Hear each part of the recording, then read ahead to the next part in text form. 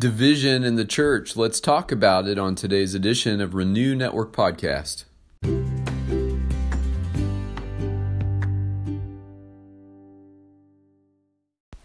Have you ever worked or been in a situation where there was an unhealthy leadership environment in a group or some kind of organization that you were a part of?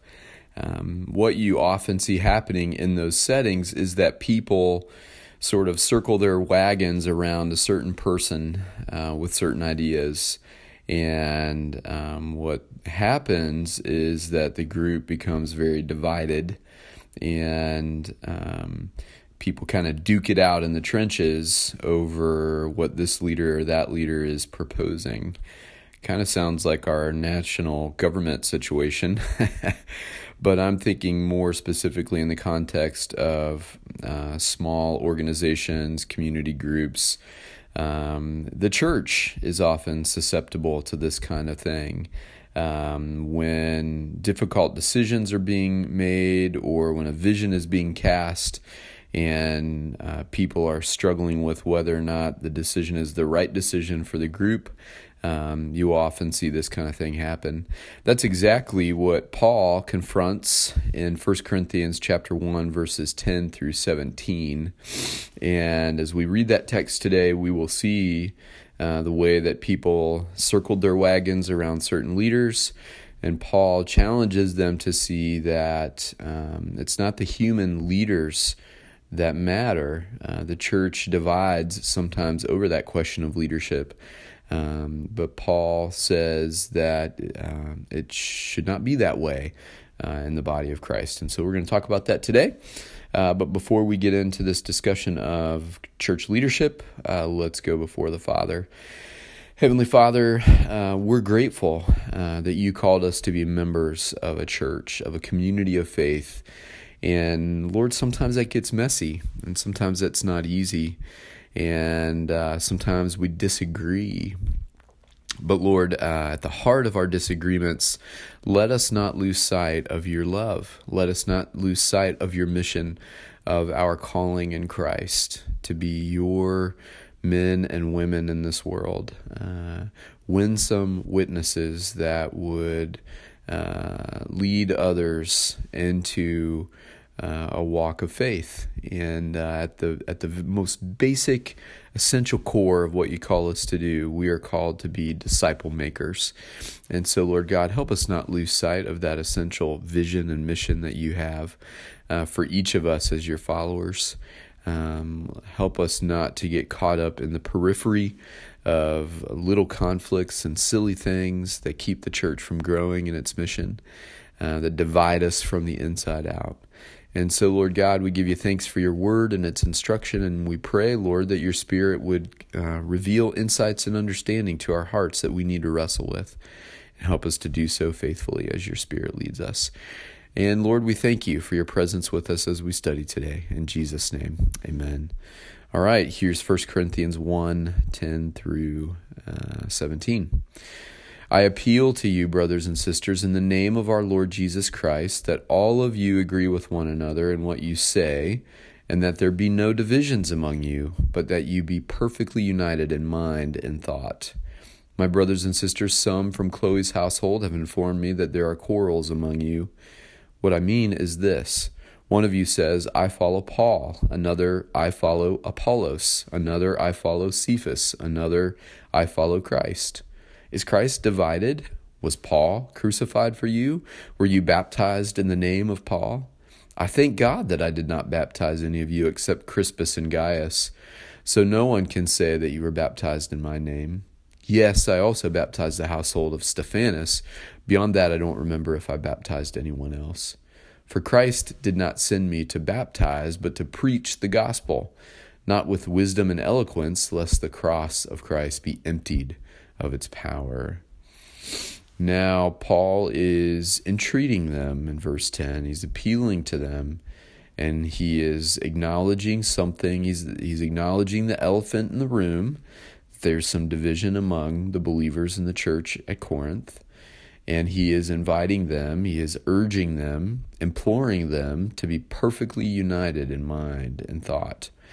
Now, the way for any group to be perfectly united in mind and thought is for each person to surrender their right to their ideas winning out and give way to the belief that it is best for the mission of Christ to win out, for what the group collectively senses God leading them to do.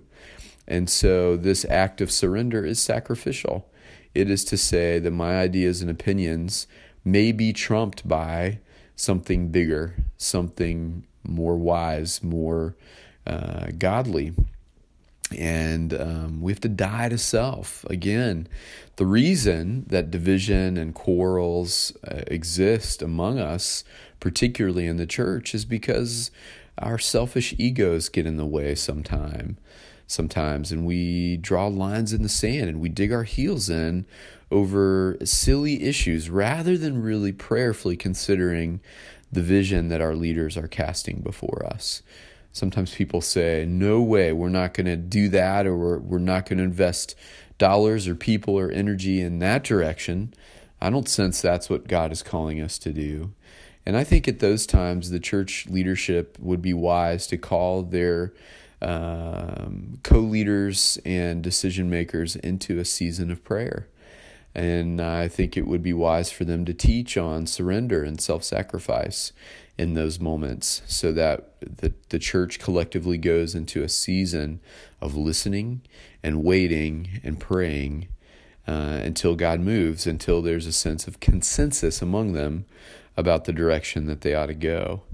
At some point, though, the key leadership need to step up and make a decision, and then the church collectively needs to own that decision. Now, when decisions are made, some people decide they can't stay on board, and they may have to break fellowship, and that's something, unfortunately, that happens from time to time. But if the decision is a godly one, a ministry-based one, a mission-based one, it's other-focused, and it's centered on being faithful to the Great Commission, I would challenge any person that would stand in the way of that, because that's the essential mission of Christ and the essential mission of the church. And any person that doesn't want to be a part of that or wants to stand in the way of that needs to look deep and ask some hard questions. I love how Paul addresses this issue of kind of circling the wagons around certain leaders. He says, is Christ divided? Was Paul crucified for you? Were you baptized in the name of Paul? And so he's challenging this notion that we should marshal our support behind one particular leader whose ideas we like, instead of getting behind Jesus and his call and his mission. And Paul refocuses his own calling in verse 17 on what it is exactly that Jesus has called him to do. He says, for Christ did not send me to baptize, but to preach the gospel. Paul has a clear and very simple sense of mission. If you ask Paul, what was your mission in Christ? He would say, my mission was to preach the gospel. And then he further elaborates, not with wisdom and eloquence, lest the cross of Christ be emptied of its power.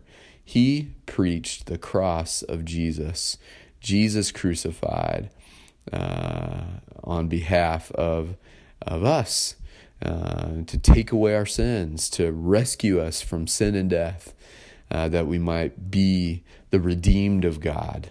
And so he kept it really simple, and he had a wonderful, simple sense of mission and calling. And I think it's challenging sometimes. I think a lot of us spend a good chunk of our lives wondering what our purpose is, wondering what our calling is, not having a clear and simple and direct sense of calling and purpose. And in those times, I think we can go back to general sense of calling and purpose. We can focus back on what the Word says God calls us to, each of us to. We're called to evangelize. We're called to make disciples. We're called to reach the world with the gospel. So if you need some purpose and you're a believer, all you got to do is look to the Great Commission. All you've got to do is look to Acts chapter 1:8. We'll receive power that we might be his witnesses in the world, starting in our small communities and then moving further out and reaching the world to the ends of the earth with the message of the gospel. There should be no difficulty for believers to find their purpose. Now, how we live that purpose out according to the unique gifts and graces that God has imparted to us may look different from our neighbor.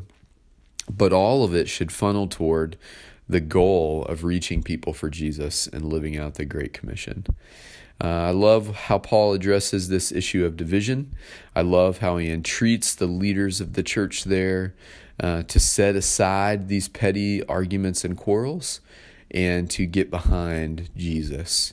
Whenever we get off course, we can never go wrong getting behind Jesus, going back to simple things, going back to the teachings of Christ and saying, where did we go wrong? How can we refocus? Let's center down on what Jesus has taught us about our mission, and let's stay focused on Him. All right, my friends, thanks so much for taking time out of your day to study with us today. I pray that these words will resonate in your heart as you continue to consider them. God bless.